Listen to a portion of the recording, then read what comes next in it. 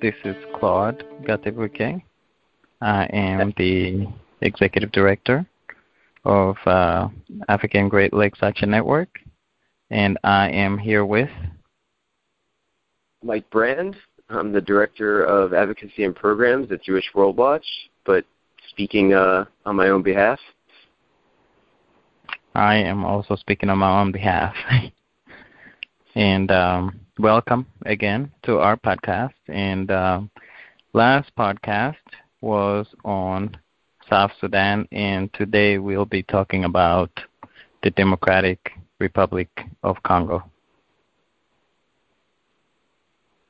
Mike, I wanted to start this off. The conflict in the Democratic Republic of Congo is long-running. This year is the 20th year, and this month actually marks exactly 20 years since the Congo was invaded. But there's actually been some major events recently beyond just the invasion and the violence that has resulted from the war and and the initial invasions. There has been demonstrations and some cracking down, rioting. What is it all about? Yeah, I mean, I think before we get too far into what's going on today, we probably want to give people a little bit of a background, a little overview on what the invasion was about, and like you said, the 20th anniversary is coming up.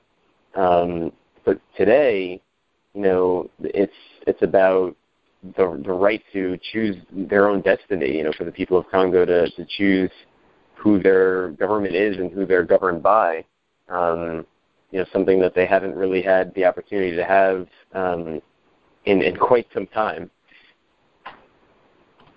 Yep. Do you want to give people a little bit of a quick overview of some of the background to what the 20th anniversary is all about, so that we can put things in context?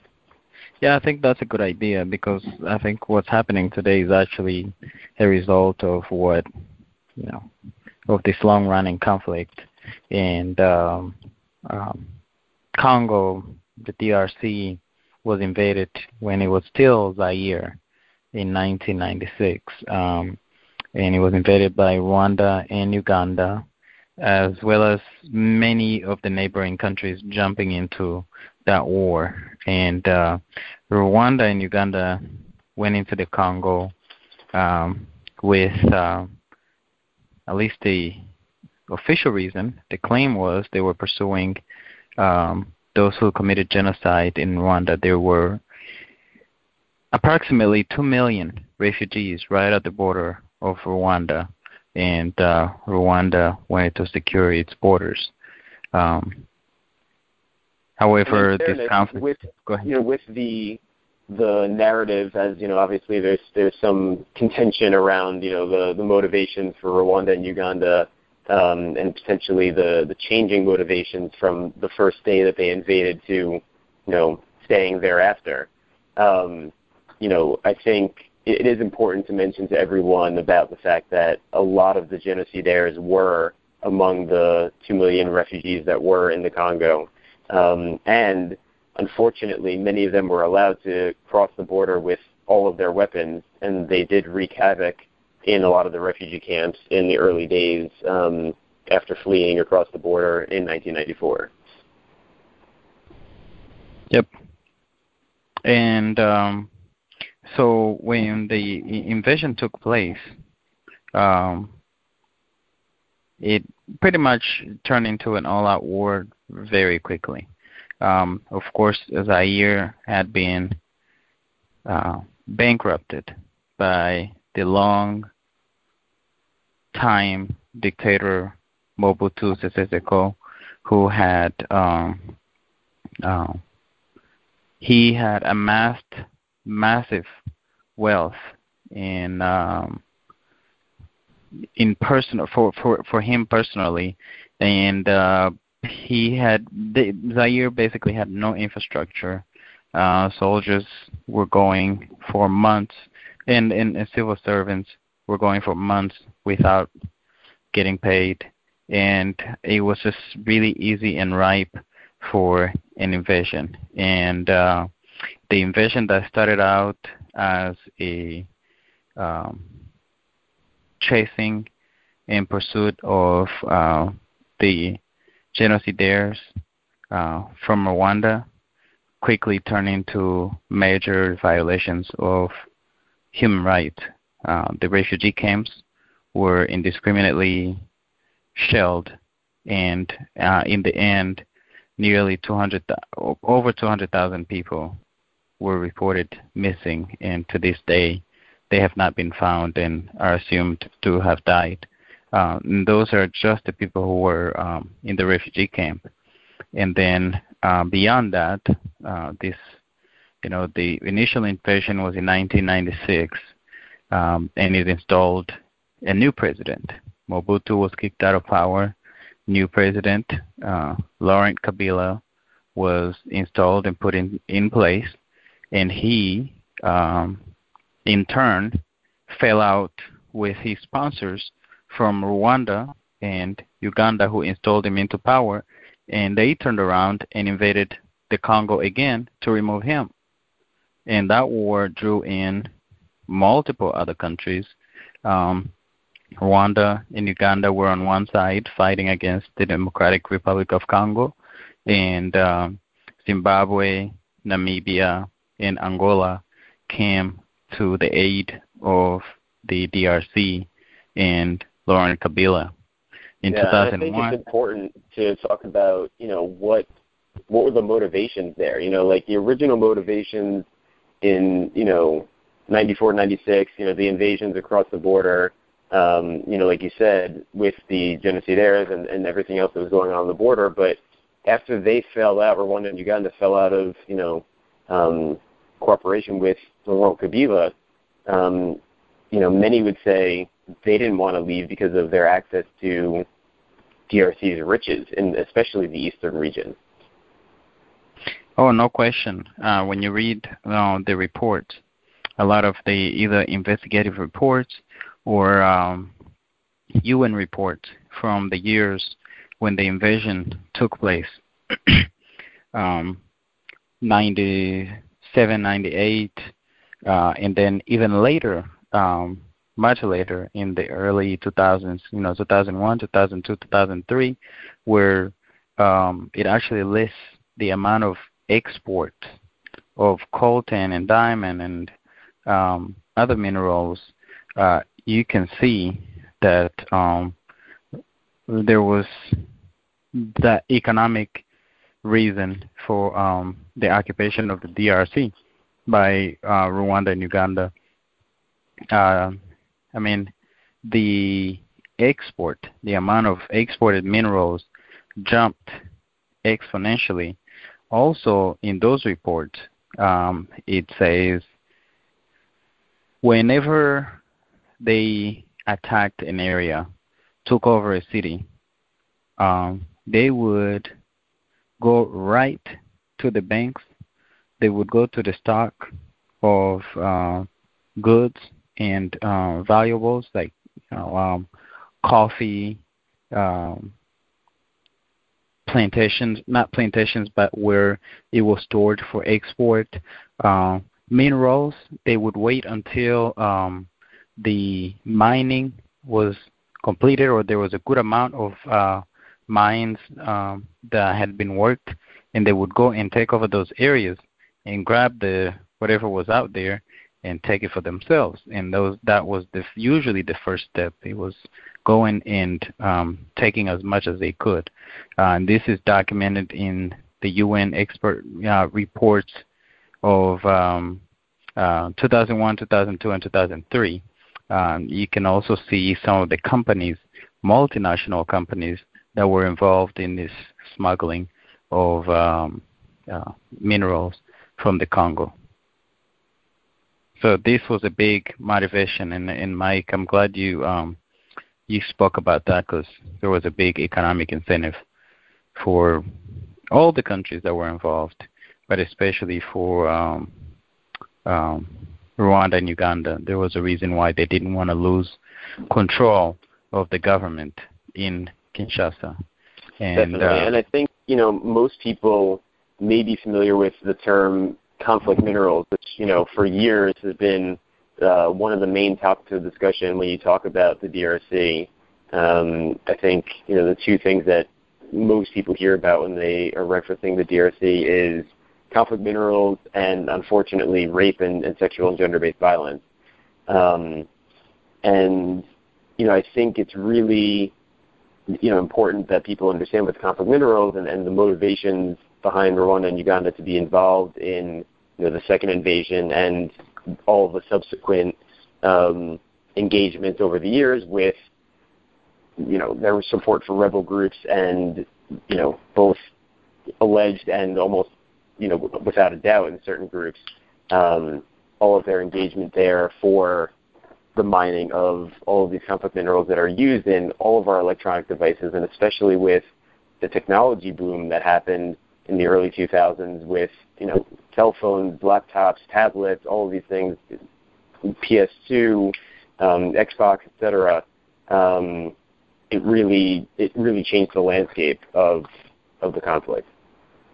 It's amazing how every one of us is connected to the Congo, Mike, through our cell phones, which are usually a foot away or not even a foot away from our bodies, or laptops or flat screen TVs and other things. And a lot of us do not know that we're actually consumers of such minerals.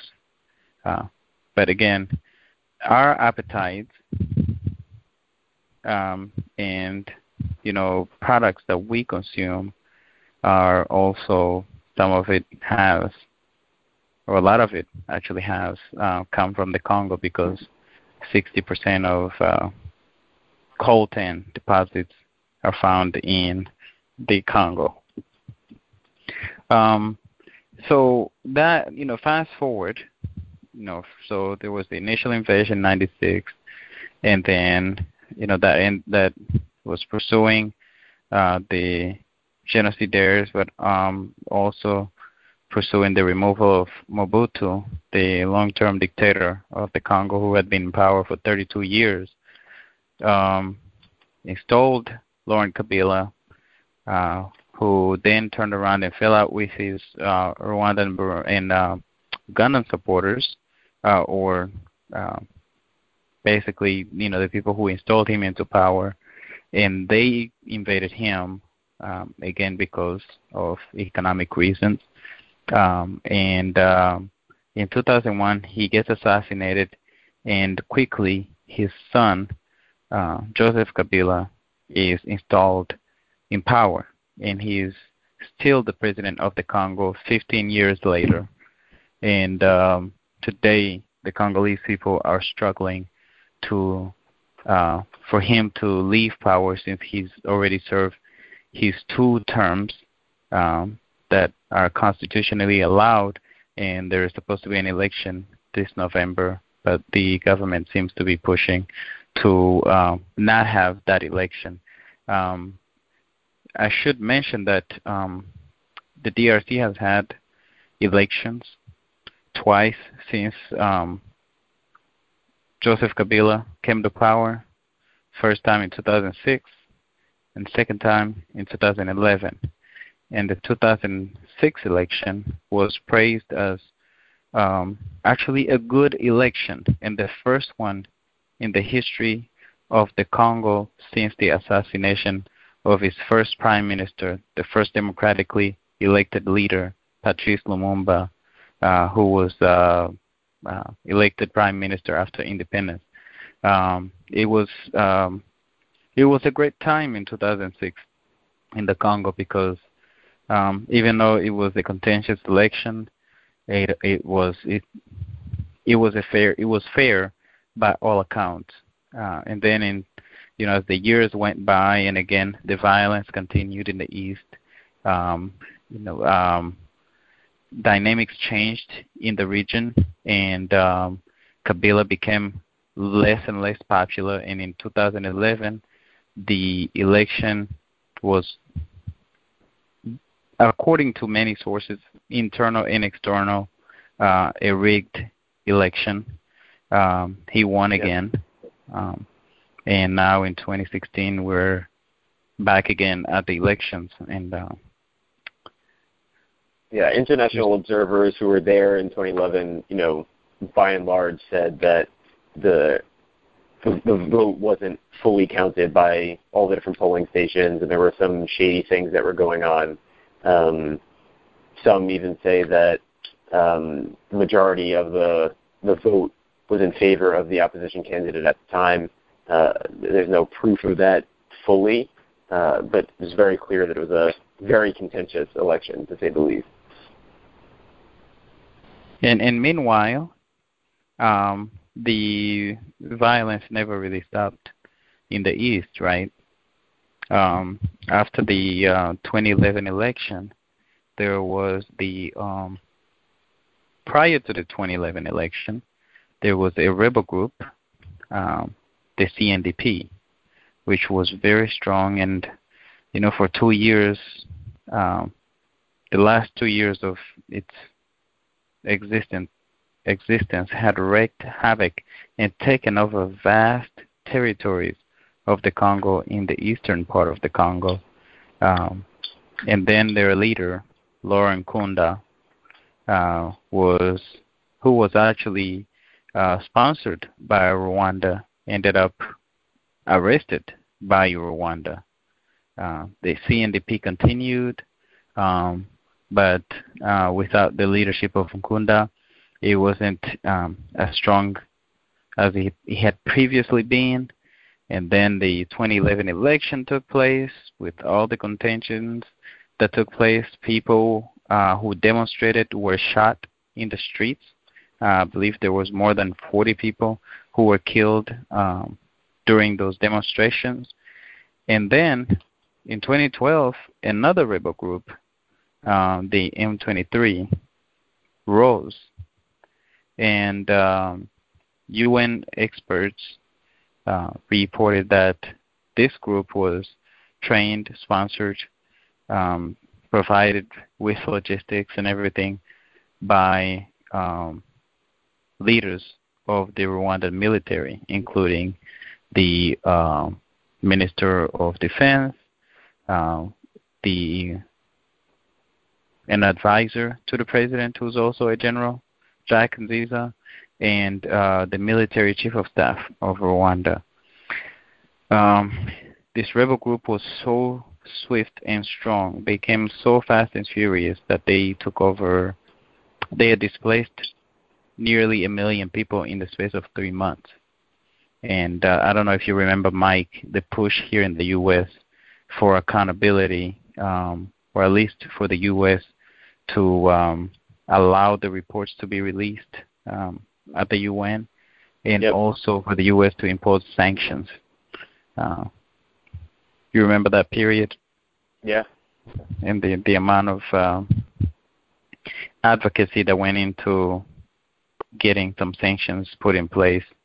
The UN also, stepped up, and they added a brigade that would actually engage the rebels, and they included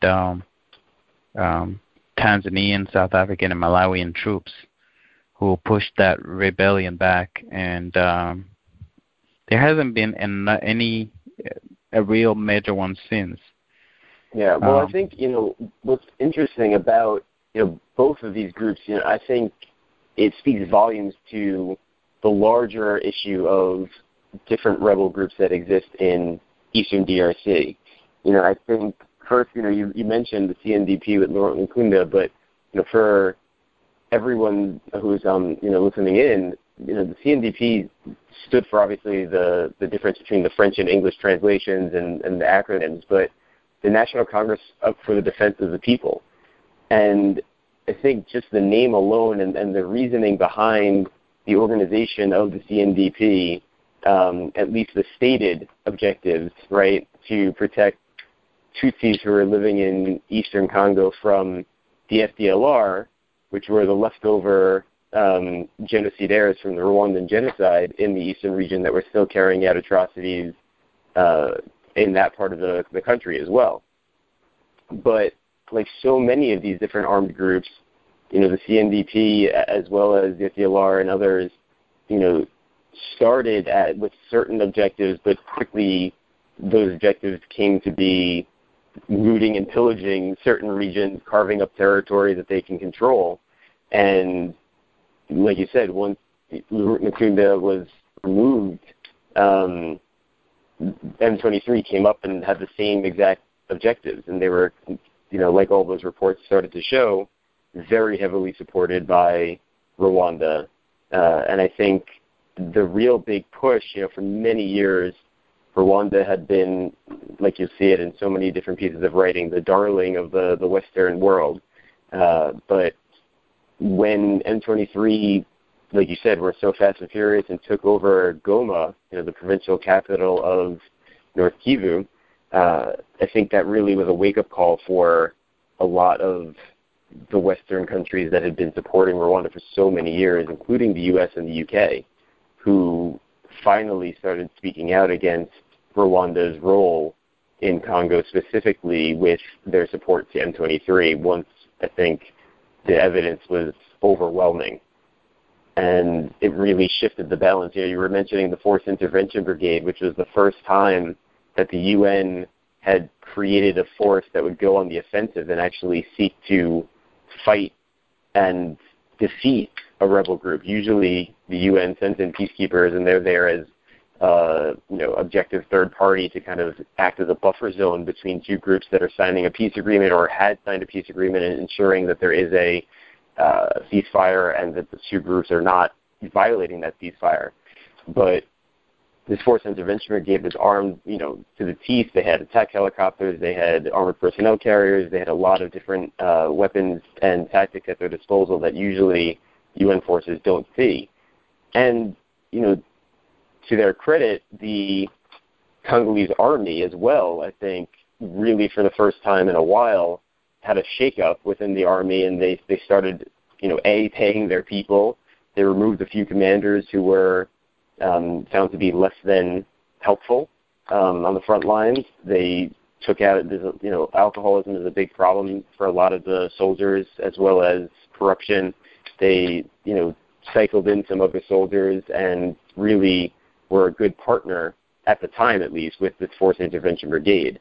And simultaneously, I think, because of all the pressure that Rwanda was facing, they stopped providing support, or at least lessened their support to M23.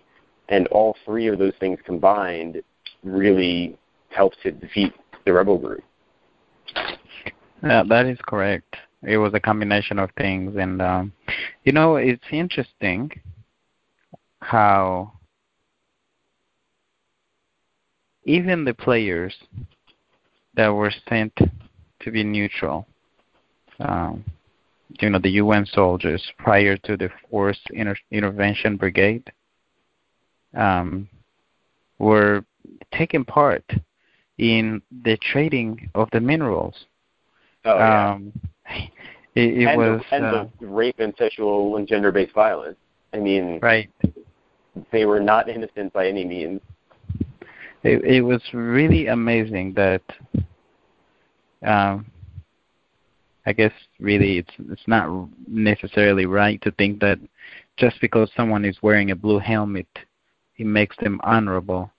But it got to the point where it was so cynical that UN soldiers were saying, "No Nkunda." Nkunda is General Laurent Nkunda, who was leading the CNDP. They were saying, "No Nkunda, no job," meaning that if there was no CNDP, there was no rebel groups, there was no violence in the eastern part of the Congo, they would no longer be deployed. There were reports. I remember seeing a TV report. I can't remember who it was, but they had, soldiers, UN soldiers, trading minerals, through the borders of Rwanda and Uganda. There were comptoirs that were that they were dealing with. It was really amazing. It's amazing how many people have taken part in this, and even just the general people.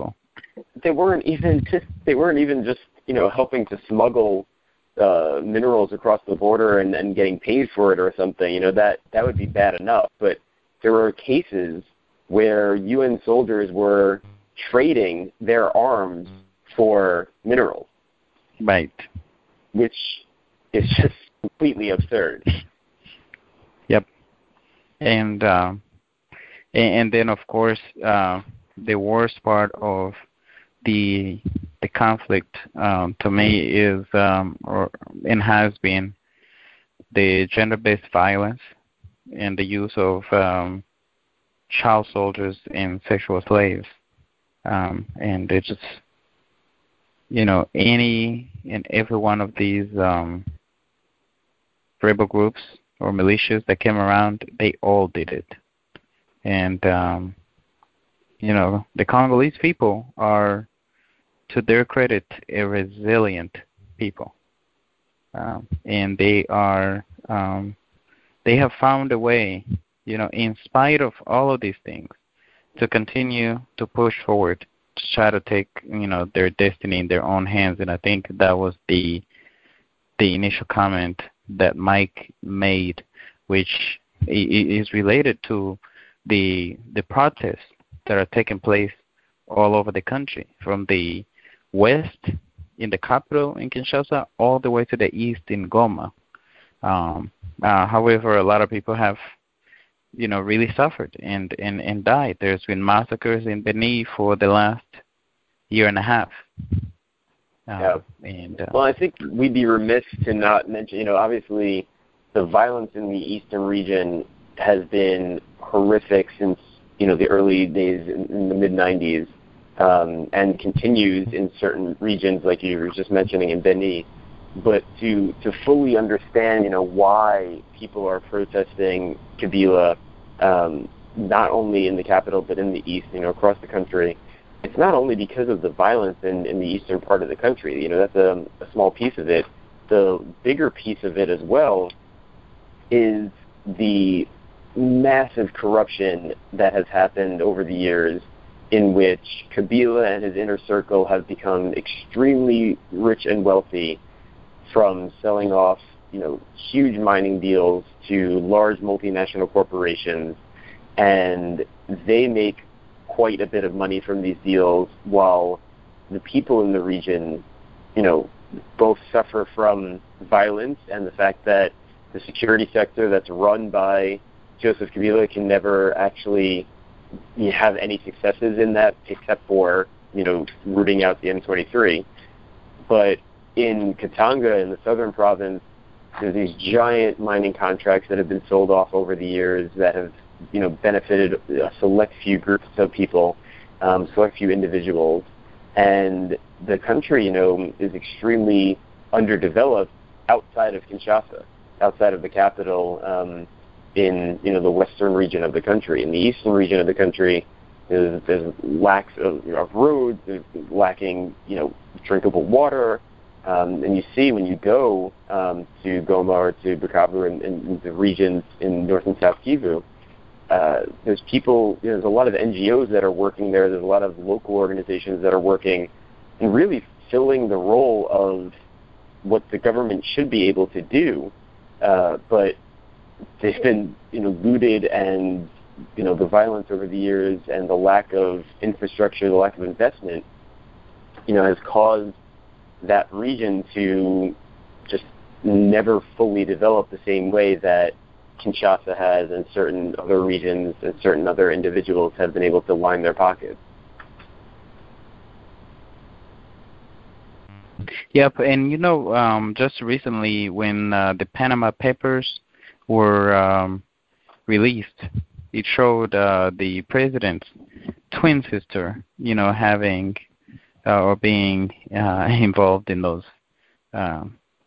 companies that were in the smuggling or the money laundering that was documented in those Panama Papers.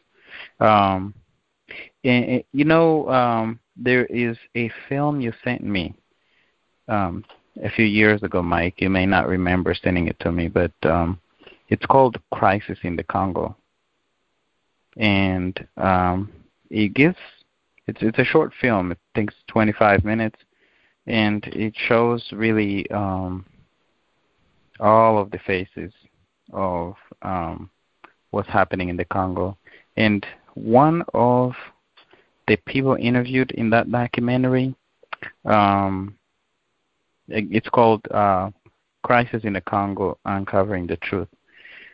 Someone says, why is the richest country in the world, and this is in terms of natural resources, why are people so poor that they're living hand to mouth? And I think you just, the corruption, that you talked about has been one of the main reasons why people in the Congo are living in such bad conditions.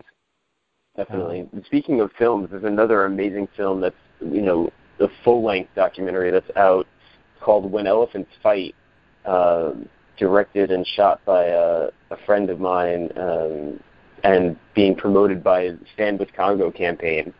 And that film really goes into depth of the history of Congo and, back to the days before Mobutu, Congo independence, and Lumumba, up through both Kabilas till today, and talks a lot about the corruptions and these big mining deals and everything. And, it's the old saying, the name of the film, When Elephants Fight, is connected to the old saying, when elephants fight, it's only the grass that suffers.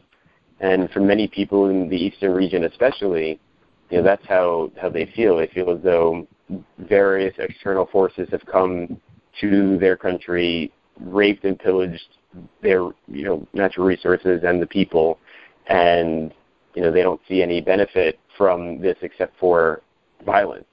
And that's obviously not a benefit. That's the only thing that they see on their side of things, because they're not getting any of the benefits from the minerals, from the lucrative sources that are there, the tin, tantalum, tungsten, gold, copper, diamonds, all the different minerals that are there. And like you said, the richest country in the world, what's the estimate up to? It's like $34 billion or trillion dollars. Yep, 24 trillion. Which is insane when you think about it. And then if you go to that region of the country and see how underdeveloped it is.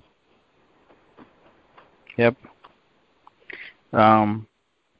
Well, today, the people of the Congo, being a resilient people, really amazing. And from a personal perspective, I can speak to their generosity because I lived in the Congo as a refugee when I escaped the genocide and a war in Rwanda in 1994.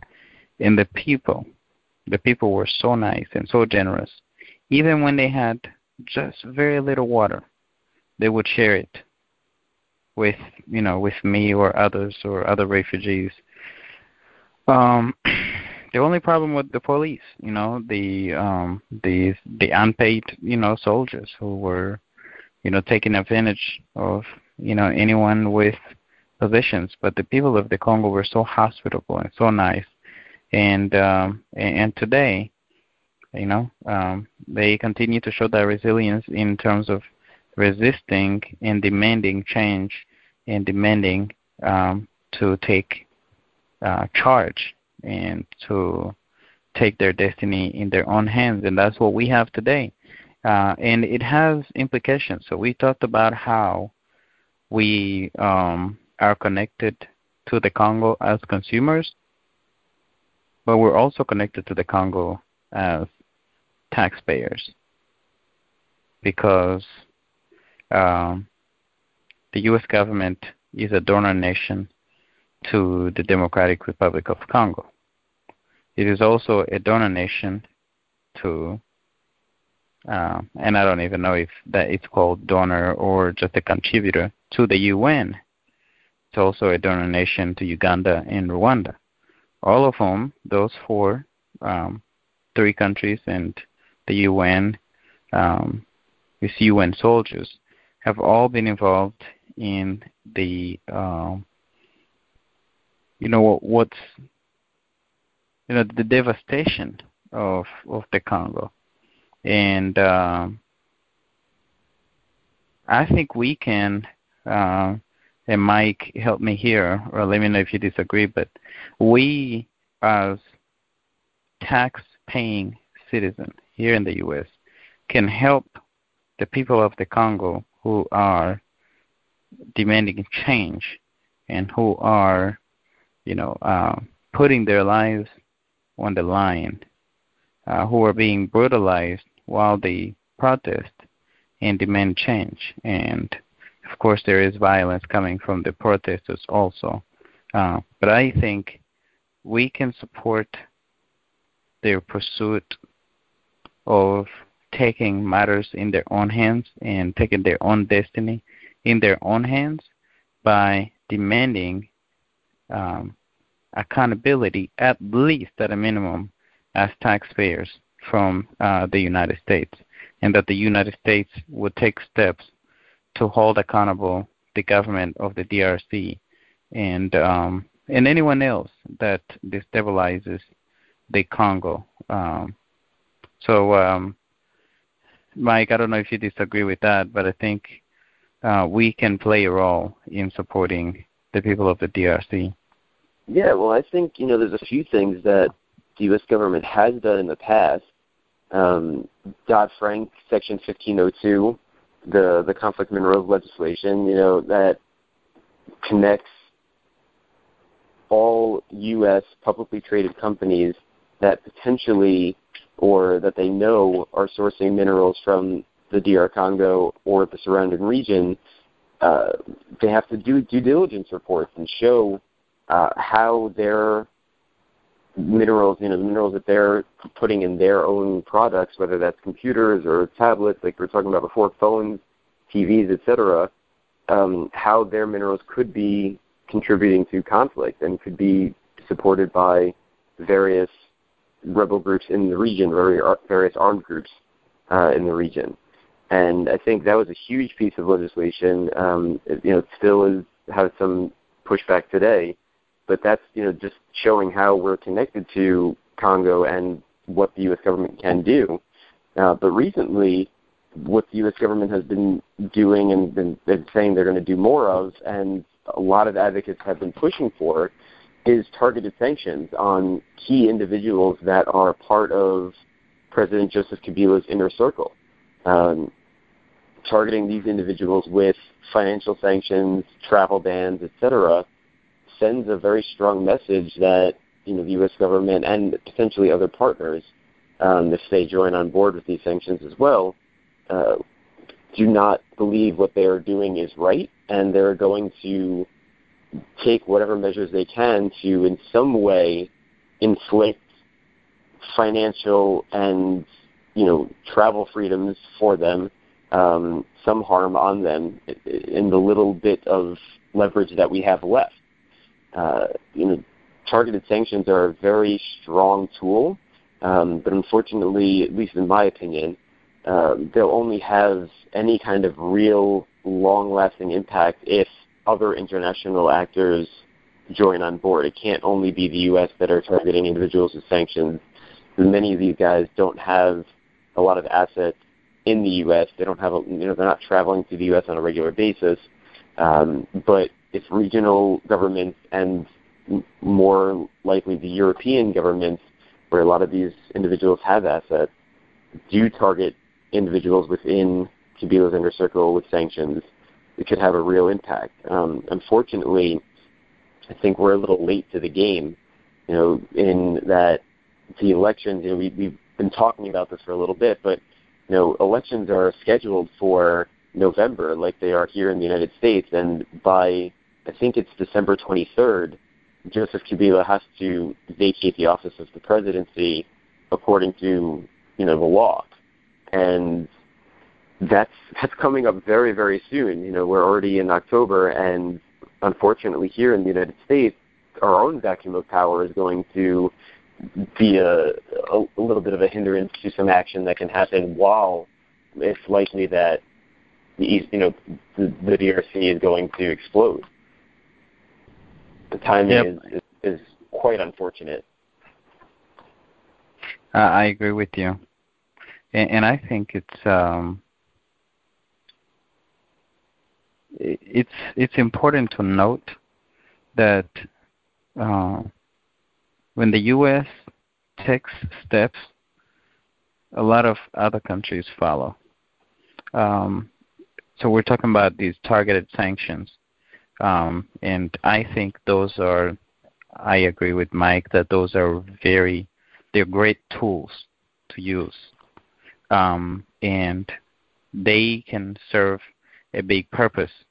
And I think other international players can follow suit in a similar fashion as they did previously with the M23 related sanctions on Rwanda. The trend was started by the U.S. The U.S. withheld $200,000 from the Rwandan government. That is not even 1%. That is 10% of 1% of the disclosed amount that the U.S. gives to Rwanda. That is outside of any military support. $200,000, the salary of an executive, or maybe not even an executive, depending on what part of the U.S. You're in. So peanuts. However, when the U.S. did that, other countries followed. The UK, Holland, Denmark, Germany, and a bunch of other countries, they follow suit. And that domino effect was one of the key events that happened, and one of the key things that led to the dismantling or the defeat of the M23. So I think it's important to remember that if we can get the U.S. to act and be consistent and actually be serious, and for it to not be just simply lip service, there is a chance that other international partners and players will also follow suit. Yeah, and there's some that would argue, while the sanctions that the U.S. has levied against certain individuals may not, put Kabila off course of holding on to power, they are having some impact. And the sanctions against Kanyama, the Kinshasa police chief or police commissioner, some point to those sanctions and just showing that the U.S. is paying attention very closely to Congo as a reason for protests earlier, not the most recent round of protests, but some protests when opposition leader Tshisekedi came back to Congo. There was no violence. And some point to, while there has been, quite significant violence in recent days, the fact that the violence hasn't been so explosive on the side of the police and the National Army, partially because certain leaders are a little wary about ordering, widespread violence, given the fact that the U.S. has sanctioned certain key individuals already. Agreed. So, I think just, real quick, it's important to know, that both in the House and the Senate, there has been resolutions introduced calling for additional sanctions and additional pressure. So it's not just a few individuals within the administration that are paying attention to this. Members of Congress are also very closely paying attention. Certain members of Congress are very interested in, a peaceful transition of power in Congo, for nothing else but because that's what the majority of the people want. And the Senate resolution 485 that was introduced by Senator Flake actually passed the Senate. There's still a House resolution that has not passed that was introduced by Representative Chris Smith from New Jersey.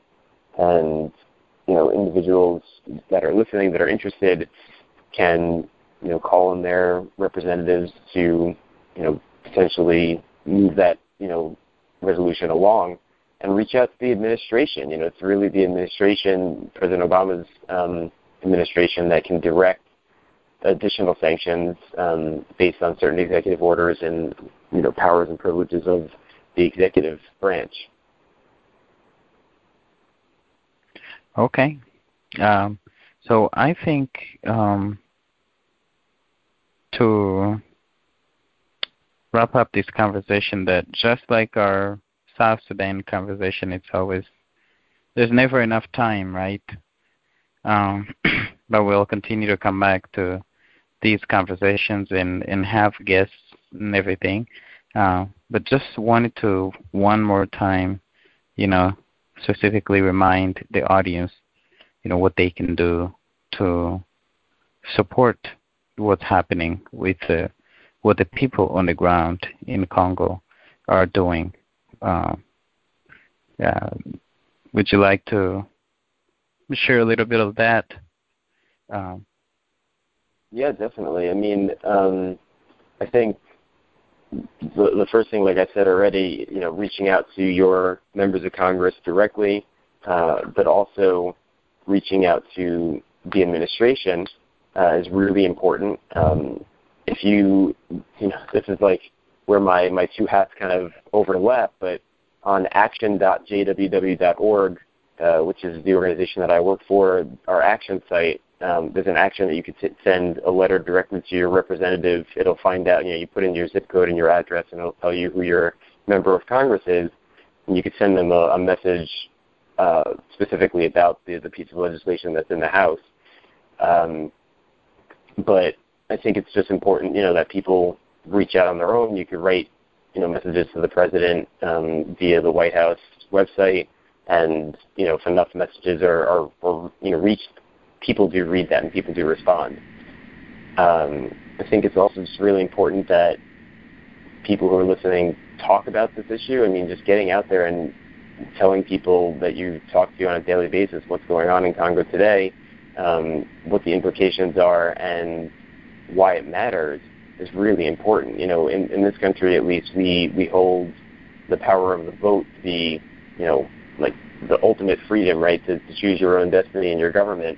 And that's what the people in Congo are fighting for right now. And unfortunately, it looks like President Joseph Kabila is going to deny them that right. So it's really unfortunate. I think you have an event coming up as well, that people can get involved in. That's right.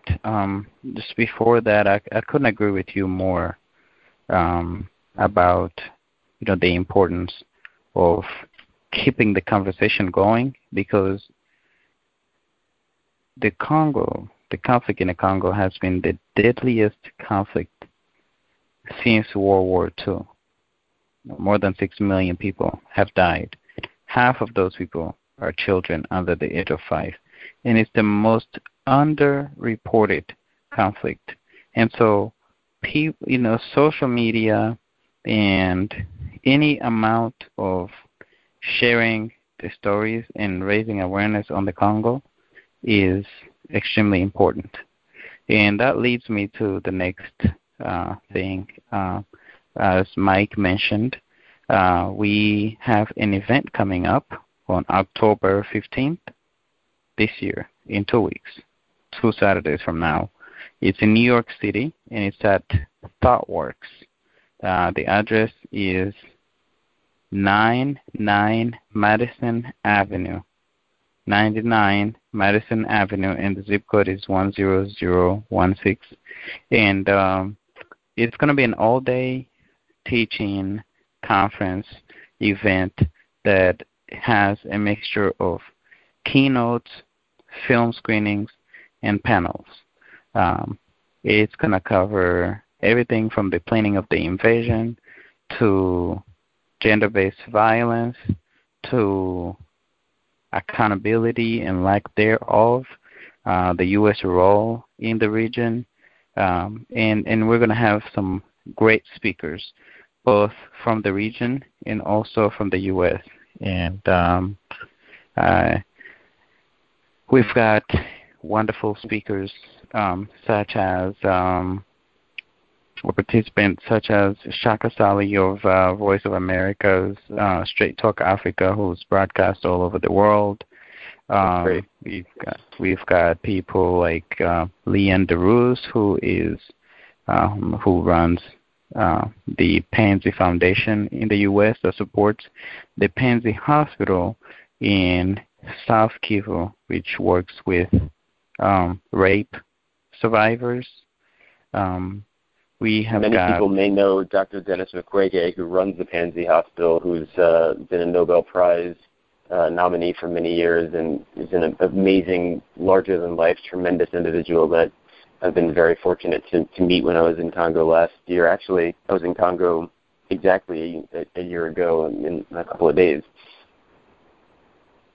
You met Dr. Mukwege, Mike? Yeah, it's very fortunate. I want to be like you when I grow up. Because I think he is such a hero. He's an idol to me. Someone that is not only restoring bodies, but is restoring hope. Definitely. And again, that just shows the resilience of the people of the Congo. I mean, the survivors that are, coming over to the Pansy Hospital and going back and, helping their community. It's amazing what one person can do. And that's what we're asking everyone that's listening to do. Something doesn't have to be as big as Dr. Mukwege. He's amazing. But you are also amazing. Just take a small step. Do one or two of the things that we asked. And please do join us for that event. You can find more information on congoevents.org.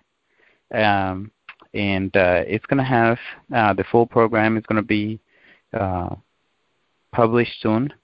And it's also going to be live streamed, so you are able to come and go as you please during that day, but you can definitely tune in. And all of that information is going to be on congoevents.org.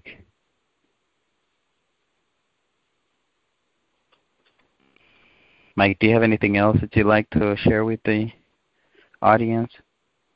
No, I mean, I think, it's just people need to know that what's going on in Congo matters. And, these individuals are, just trying so hard to fight for their right to run their own country, to choose who their leaders are, to put their country on a better path, to root out corruption and violence. And, I personally know a number of people who are in Eastern Congo right now, Congolese who I'm very fortunate to call friends. And it's in the next few months, things are going to likely get worse and worse. And so we definitely need to be raising awareness and pushing not only our government, but the United Nations, the EU, et cetera, to do as much as they can to ensure that Joseph Kabila does the right thing and steps down, and the country allows for peaceful democratic elections so that the country doesn't have to go through a spiraling cycle of violence that would likely cost a number of lives and be something that would go on for years.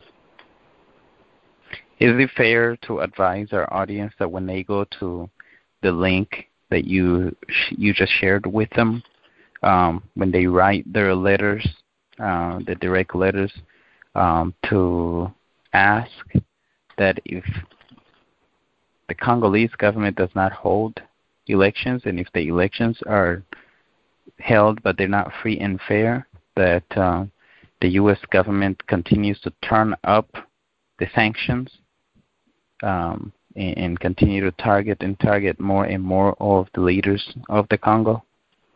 Definitely. That's what the letter already kind of says, but people are free to add whatever they like to the letter, and that's what the legislation asks for as well. And you could also reach out to your senators if you want to. Obviously, like I said, the Senate resolution has already passed the Senate, but thanking them for taking action is just as important as asking them to take action. Well, Mike, it's been a great pleasure talking to you again and, sharing our thoughts with our audience. And as you said previously, we're both advocates at heart, so we're always demanding action and asking for, someone to do something. Even if it's very small, it can go a long way. Definitely. Thank you, and I look forward to our next call. I was just in Washington, D.C., rounds and rounds of meetings on a lot of different issues. You're going to be in New York soon. I think our next conversation will be quite interesting. I can't wait. Thank you so much. Well, thanks, everybody. Thanks, Claude.